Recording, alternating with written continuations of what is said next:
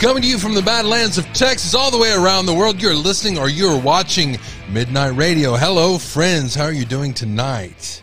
I'll tell you what, here's what I plan on tonight. And if this door swings wide open with my son running through yelling about Mario Brothers, that's because I don't remember if I remembered to lock the door or not. I'm not sure. So I have the letter written by Stephen Smith's mother to the FBI. Today I'm going to go over that. But first thing I want to go over some news stories. Some news stories that are happening right now. So I'm going to go over those first. And here's the first one. And I didn't hear about this when it first happened, and I doubt you did either, because of the way the lame media is. Check this out. All three of these girls are deceased. Why? They were found in a neighbor's pond where all were strangled. All right, this is from March 25th. 3 young Texas girls. Actually, let me go ahead and play this for you. I'll play this video right now, and we'll talk about it. With a very sad update tonight on a story we first reported on last summer. In July of 2022, 3 siblings reported missing were found dead inside a nearby pond. That news shocked the entire community and the Atlanta school district where those children attended class. Now we're learning the Texas Rangers are investigating their deaths as a homicide after autopsy reports returned showing evidence of strangulation. The girls also suffered some lacerations to their faces. Authorities say multiple witness statements have been obtained. DNA testing is ongoing and that investigation will continue. If anybody has any information about their deaths, call Texas Ranger Josh Mason at 903-255-5727. They've conducted interviews and are testing DNA evidence, but no details were released about whether investigators have identified any suspects or potential motive. These 3 sisters, all 3 of them, strangled to death. What are the odds? Who could have done something like this? This reminds me of what happened to Chicago back in the 70s. The victims have been identified as 9-year-old Zai Ariel Robinson Oliver, 8-year-old Amaya Hughes, and 5-year-old Tamara Robinson Oliver. Their cousin, Paris Props, was responsible for watching them while their mother was at work, July 29, 2022. But around 9 p.m. that evening, Props reported the girls missing. Hours later, authorities recovered the girls' bodies from a neighbor's pond. Autopsies revealed evidence of strangulation and lacerations to the girls' faces. Police conducted interviews and are testing DNA evidence, but no details were released about whether investigators have investigated any suspects or a potential motive.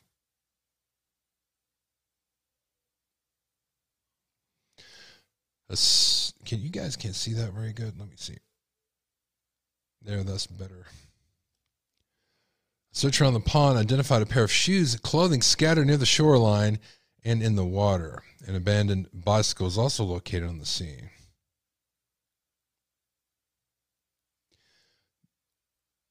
The county sheriff said it was not clear why the girls were at the pond. They have no idea what they were doing there. The girl's mother, 28-year-old Shamanique Oliver Wilkinson, described her pain on social media shortly after the death. Lord, please, and I mean please, I want my kids back. This hurt. And words can't explain the pain I'm going through. I just want my baby girls back in my arms. A GoFundMe page was launched over the summer to help raise money for the sisters' memorial expenses. And I went to that and I was shocked. It was $18,000 raised out of $25,000. Shocked that it hasn't reached the amount because, well, nobody's been talking about this. That's why. There's no suspects, no leads, no anything. Hello. There's Nancy Grace looking about 30 years younger. So there's that story for you.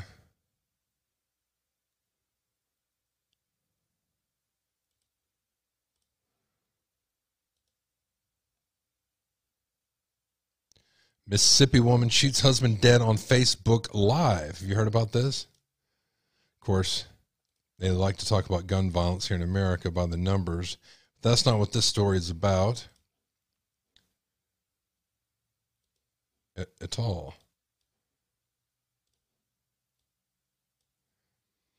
Mississippi woman allegedly fatally shot her husband while she was live streaming on Facebook Live, according to the police. All right. Now, I was able to see, I got a message from somebody who was on that Facebook Live and saw it live, and he said, this is what you heard. This is what you saw on the live. You saw the woman talking with her mother. Her mother was there too. And it was a domestic excuse. It was a domestic dispute. And the woman was there on Facebook talking to her mother before the man got home, talking about, well, let me read the rest of this.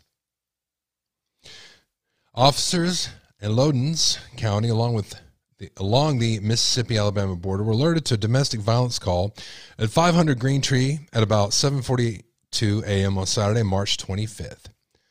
When Loudons County Sheriff police arrived, they arrested Khadijah Michelle Brown, 28, and charged her with murder after a man was found dead inside the home. The 28-year-old victim who lived in the home with Brown died from a single gunshot wound, and it appeared as though they'd been involved in an argument that turned physical. Now, according to what I heard, it was a one-way argument with her yelling at him. Officers added that the shooting was recorded on Facebook Live, according to a CBS affiliate. Police confirmed the victim was Brown's husband. Now, he says something here. This was a tragic and senseless murder. When I think of senseless murders,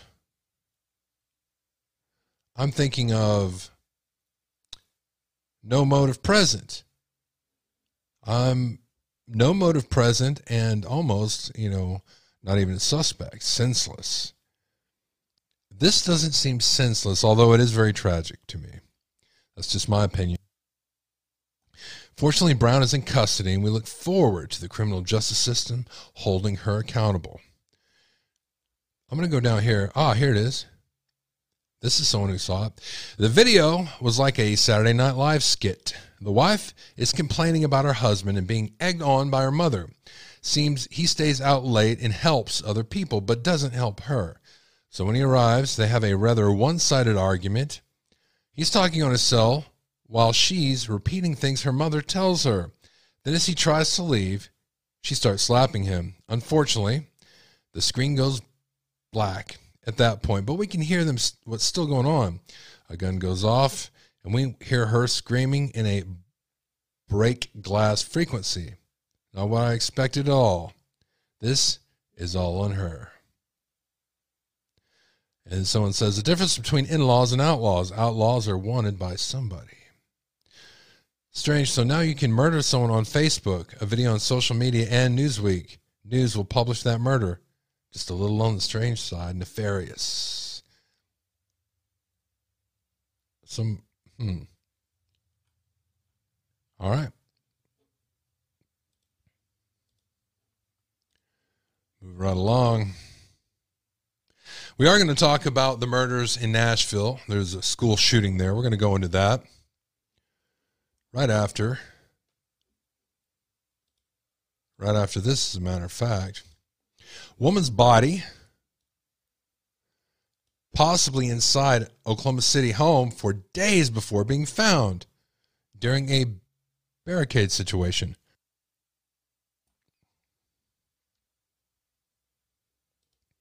Yeah, Mecca, and the tactical team has left the scene, but police are still here. We're going to let you take a look at that house. Now, they got the call that there might be a dead body, and when they arrived, there was a man in the house, but he wouldn't open the door for them. They were able to get that suspect to slowly back out to them. You'll see that here in a sec. First, they were communicating with him for hours before they were actually able to breach that door and get the man out. They said they talked to him on the phone, but at one point, you could hear them saying things to him over a speaker of some sort after they say his phone ran out of battery. Police tell us the man was saying he had a shotgun, and they heard multiple shots go off in the house, but they haven't confirmed what weapon he had when we talked to them. Homicide investigators are out here now, and they tell us they don't know the cause of death for the woman that they found dead. We're told they were boyfriend and girlfriend by police. Now, neighbors say they could hear police talking to the man, and one neighbor described their worry while watching the scene, but felt police had it under control. I mean, yeah, it's definitely a little scary, but I mean, I don't feel in danger. We could hear them trying to talk him and coax him out of the house. We're told that suspect is uninjured and in custody. Beautiful day out there, really. Police say they believe the shooting victim's body was inside for days before law enforcement was involved in a barricade situation. Around 10:45 a.m., police responded to a home, the 4200 block of Vantadina Avenue near Northwest. It doesn't matter where it was. A news release states that a witness called police after leaving a home where they saw a possible dead person inside, so they saw it. When officers arrived, they tried to contact a person inside the home, but he refused to come out. The OKC Police Department tactical unit responded and took him into custody after an hours-long barricade situation. Police also found a dead victim inside the home with an apparent gunshot wound. Police identified the victim as Amanda Lene Miller, 40. The news release states that investigators learned the suspect and the victim were dating and had a disagreement when the suspect shot her with a shotgun. Police said they believe the shooting happened several days before the standoff situation. Authorities booked the suspect into the detention center on a complaint of first-degree murder. They have not released the suspect's name because formal charges have not been filed. All right, let's look at this right here. Nashville, have you heard about this? 7 people are dead. I'm also getting reports that there were 6 people, including 3 children, at the Covenant School on Monday morning after a shooting inside the building. The adult staff members are also, 3 adult staff members are also dead. The shooter, who is also dead, is identified as Audrey Hell, 28. This person has no criminal history. At one point, the shooter was a student at the school.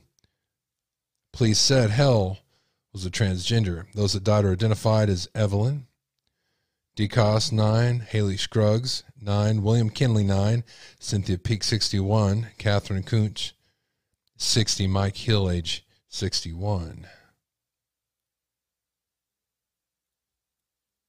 So young.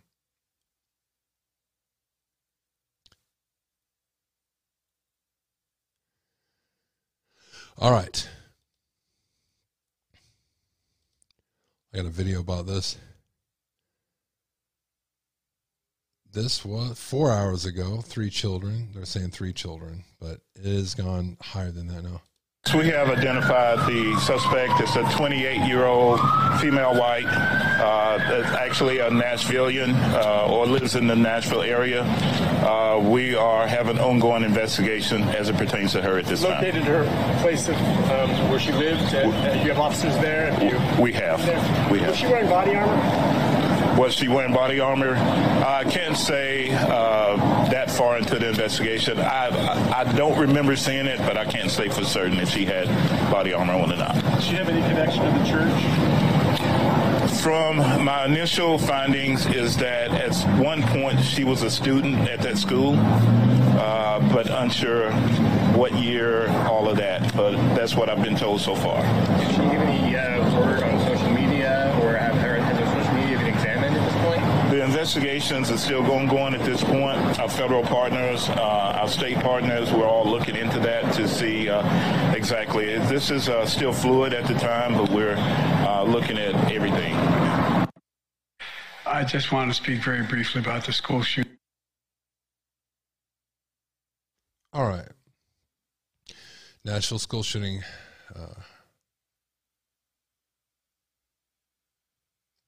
6 killed, including 3 students. Shooter dead. There's some more information.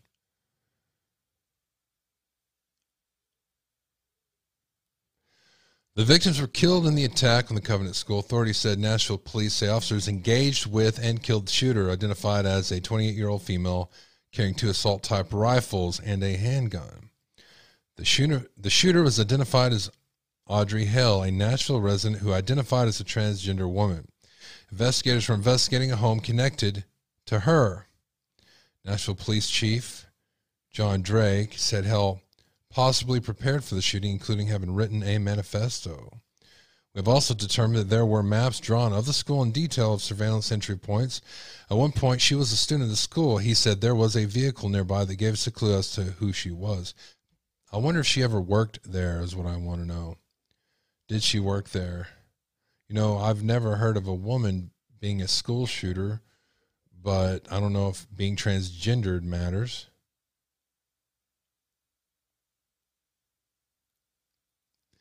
Police say the shooter entered the building through a side door, fired shots before moving to the second floor, where Hale was confronted by responding officers. They don't believe she was wearing any body armor.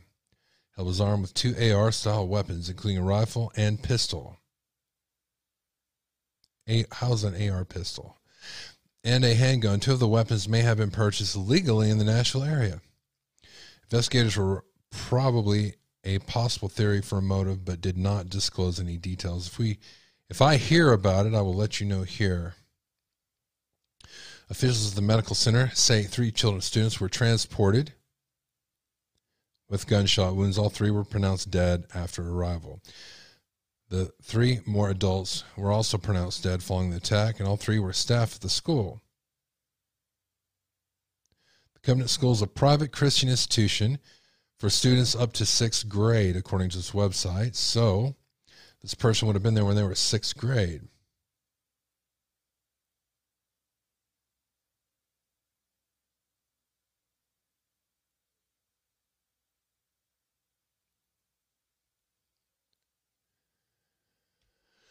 Horrible story. Horrible story. Let's move on to our next one.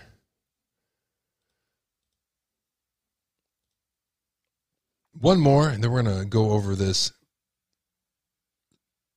Sandy Smith, who's Stephen's mother, a letter that she wrote to the FBI when she didn't feel, she felt actually that it was all being covered up by SLED and the local law enforcement and even the coroner's office, or the medical examiner, that is. We're going to go over that, and it totally made me see things in a different way. It started connecting some dots to me and for me. We're going to go over that after this story right here. Florida plastic surgeon accused of killing lawyer, last seen taking bathroom break at work.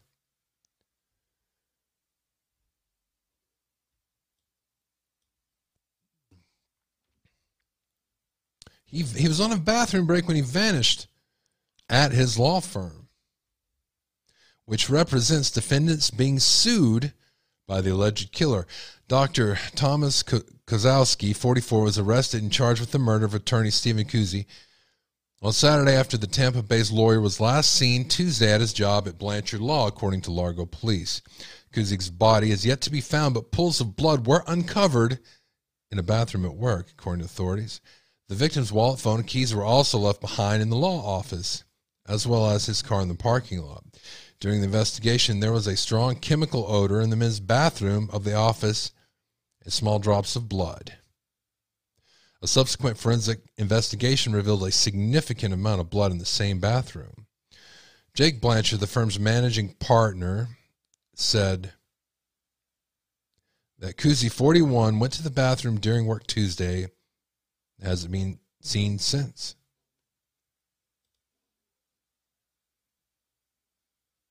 His boss reported him missing, and the office lobby quickly turned into a crime scene.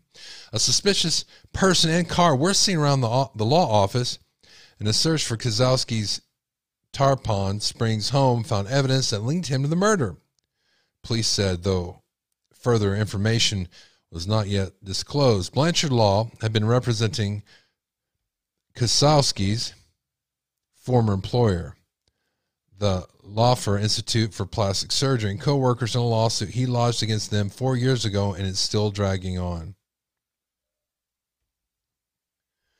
The 2019 lawsuit claims the woman who was assigned by the plastic surgeon group to handle Kozlowski's insurance billing didn't file claims and lied to patients, costing the surgeon tens of thousands of dollars and leading to negative reviews online.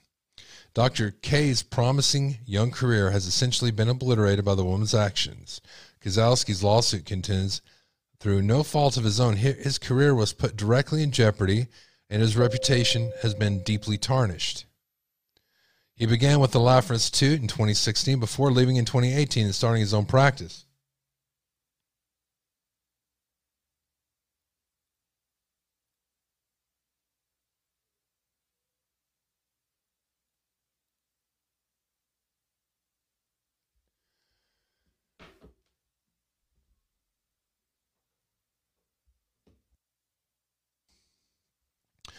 Dr. K's promising young career has essentially been obliterated. Okay, he began with the Lafayette Institute in 2016 before leaving in 2018, starting his own. The doctor was in Pinellas County Jail on Sunday on a first-degree murder charge. Well, this one lies squarely on him. Now his career truly is over. He was a class president when he attended the medical school at Dartmouth College in New Hampshire. The Tampa Bay Times reported, citing a news release from when he was hired at Laffer. The news release also reportedly described Kozlowski as an innovative and accomplished plastic surgeon who understands the art and science of the human body and how to redefine beauty for each and every patient. Not anymore. All right, some of you might have said, and I don't know, maybe you did there in the chat room, I didn't see, talking about school shootings. I don't remember a female ever being a school shooter, but you're right. There was a redheaded female that was the first school shooter, and I believe she was 14 years old. There's a documentary about it I did watch, and it seems in that case there is a strong evidence that she was molested by her father. Makes me wonder if there's molestation involved in the school shooting that happened in Nashville. Although I have no idea. And nor will we for a while. I believe it happened in the early 70s. Actually, hold on, I got it right here. There was a song made about it called I Don't Like Mondays, which I play a lot on our radio station, actually, whenever I do a set.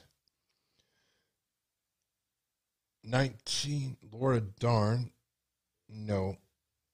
If you type in I Don't Like Mondays, that was the first one. And there's another one here, and they made a movie about it. Let's see.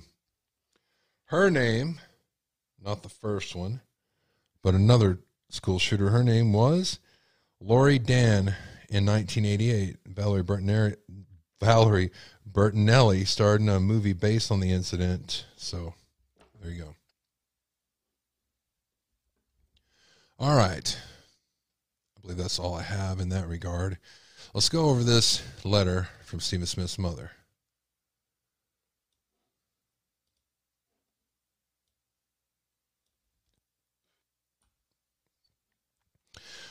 Sandra Smith.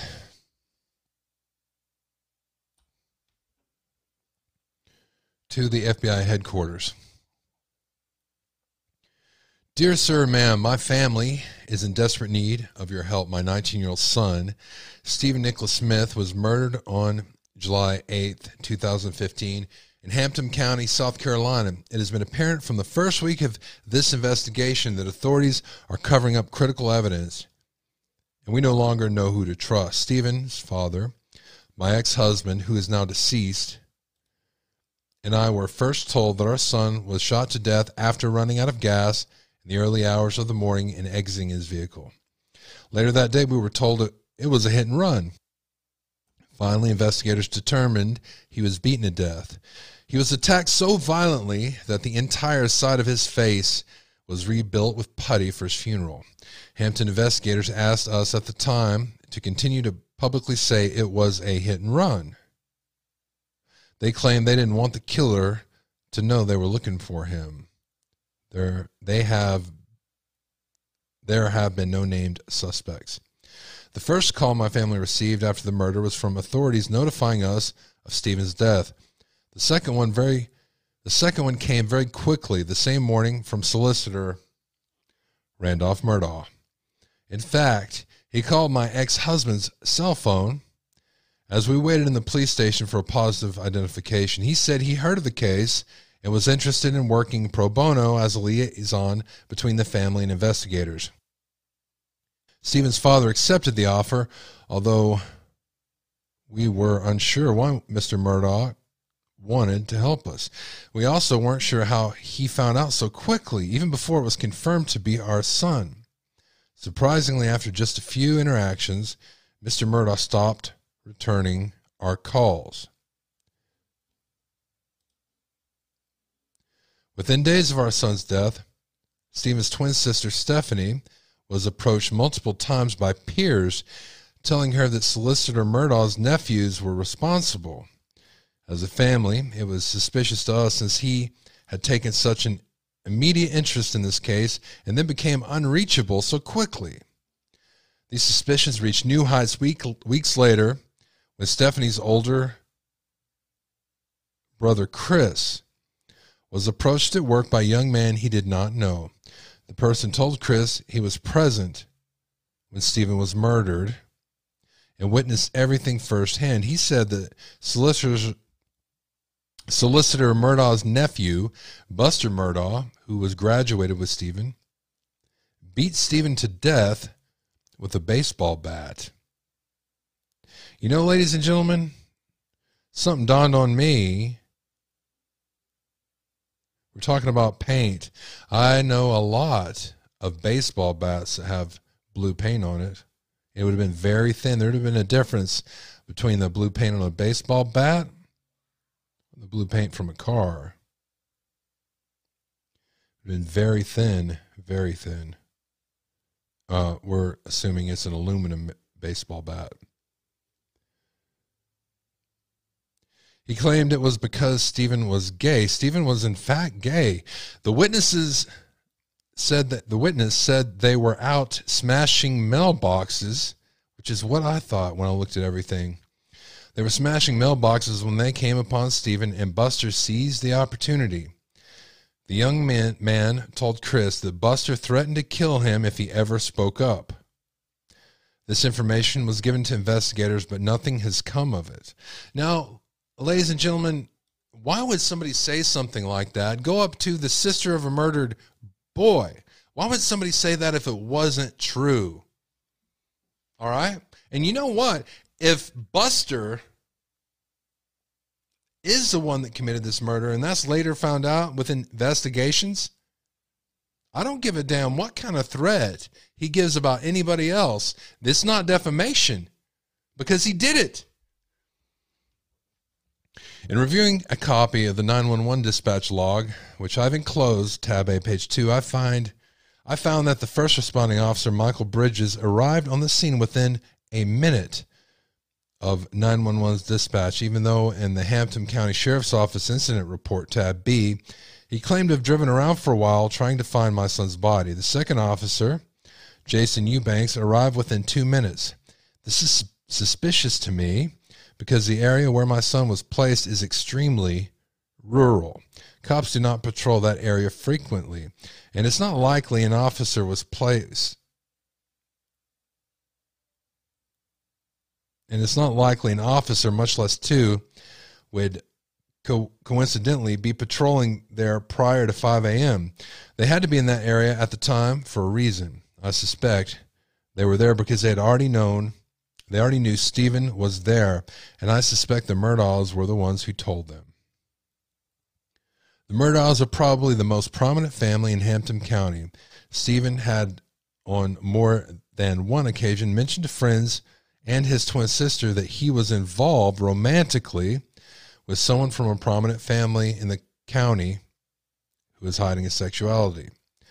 He said that it would shock people to know that this person was gay.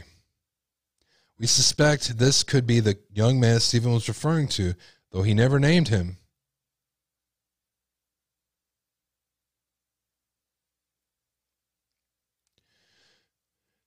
At the beginning of the investigation, officers told us they would not have access to Stephen's text messages for approximately a year. They claimed they would have to send the phone to Apple to override the security features.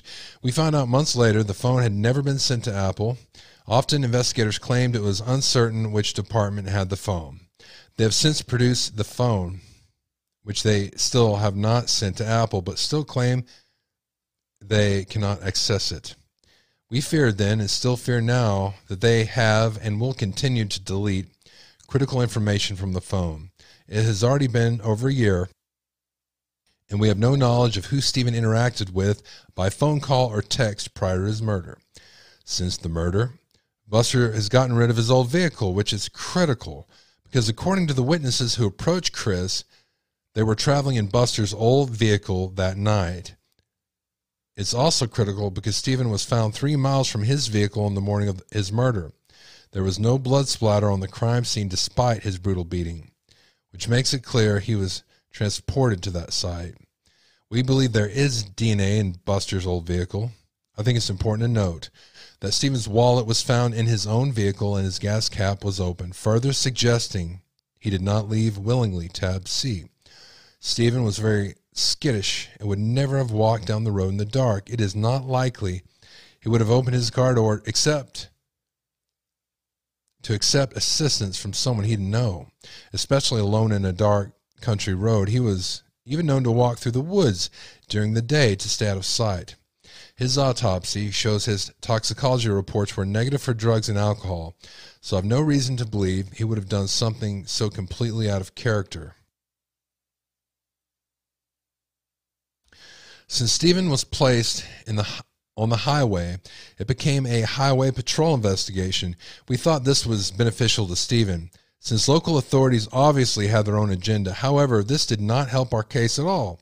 The case was mysteriously bounced from investigator to investigator without reasons or notification.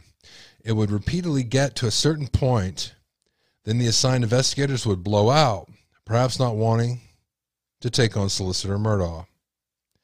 I was approached in September 2015 by a gentleman claiming to know about a criminal case decades ago that was swept under a rug to protect a different member of the Murdaugh family. This came as no surprise to me. I see history repeating itself with my son. No one here is trying to solve our case. Therefore, I contacted Governor Nikki Haley that same month with a plea for help. I wrote a letter telling her basically word for word the story I've just explained to you. She responded promptly and assigned the case to new investigators. While it appeared to be the answer to our prayers, very little progress has been made, and they say they've exhausted their leads. I cannot fathom how that is possible. Our concerns regarding Solicitor Murdaugh and his family have not been investigated despite witness accounts, which include an alleged conversation between a schoolmate of Buster's little brother, Paul, and school officials. I was told he claimed to have knowledge of the murder and implicated Buster as a murderer. Those school officials were said to have discussed the statement with the student's family, not police. We've heard no further follow-up to this situation. Interestingly, according to my source, Paul was transferred from that school to a private school after the alleged statement.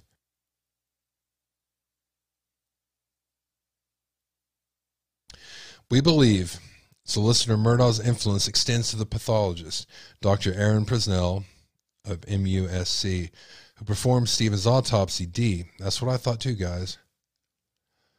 Through Deputy Coroner Kelly Green and SLED Agent Brittany Burke, who were both present for the autopsy, and have gone on the record to state that neither made any mention of a car striking Stephen. Dr. Presnell ruled his death a hit and run. She was combative with the Highway Department investigator, Todd Proctor, regarding her findings when he pointed out that the only human trauma was to Stephen's head. He asked how he came to that conclusion.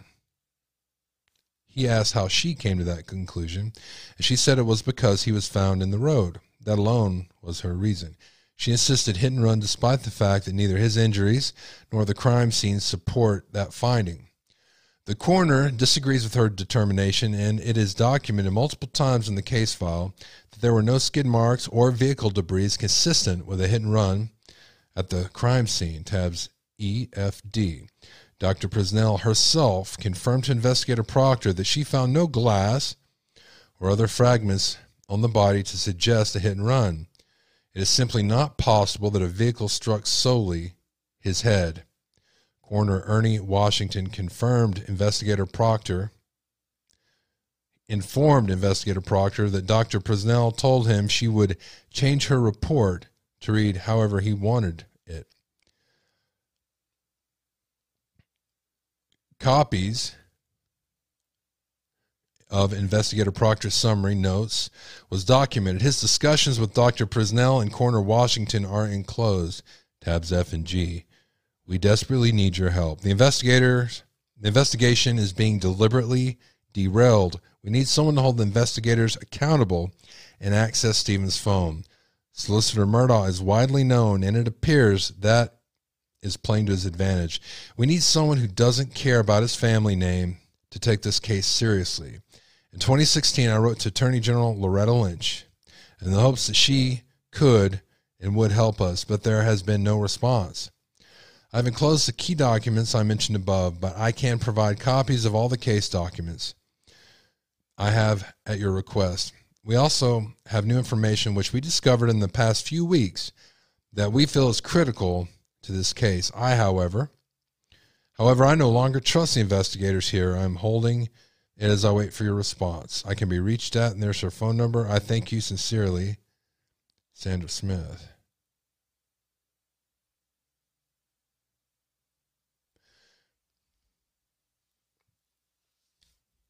All right, so some things we take away from this. Notice she didn't talk about Mark Bickert at all. So what can you gather from her not talking about Mark Bickert at all? She doesn't think that Mark Bickert did this. But we can also take it from what I've heard from Stephanie Smith, Stephen's sister. Her and Mark don't get along very well, of course.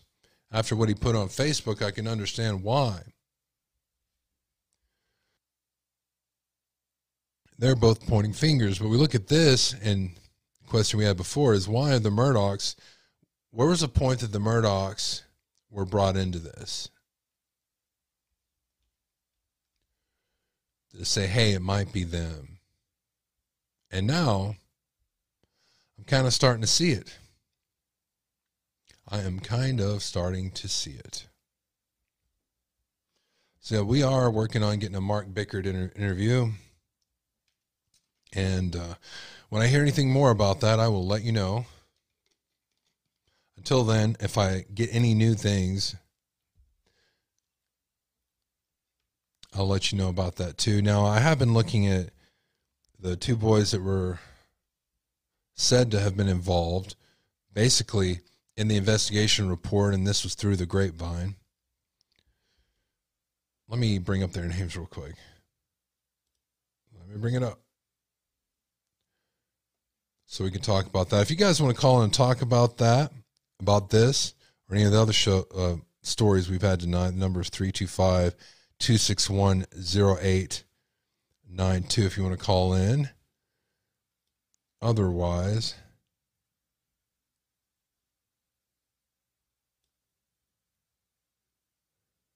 reading the chat room.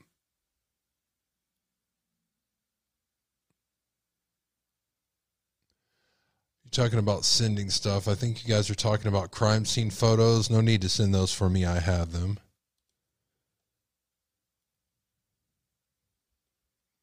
All right. So also what I have is this.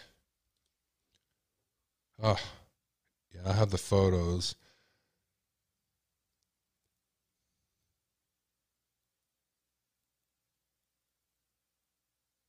All right, so what I'm looking for is the name of the boys. I got more info from the Blue Chip Paint.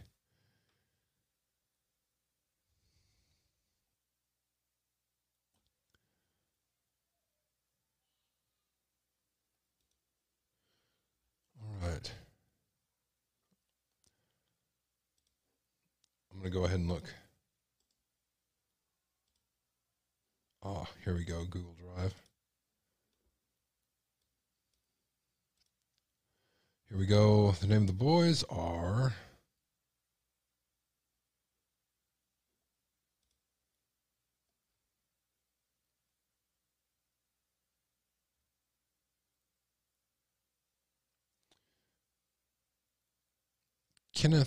Keith Anthony Cook.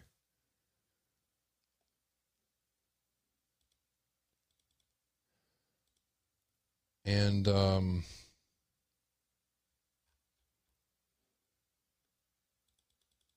the Cooks.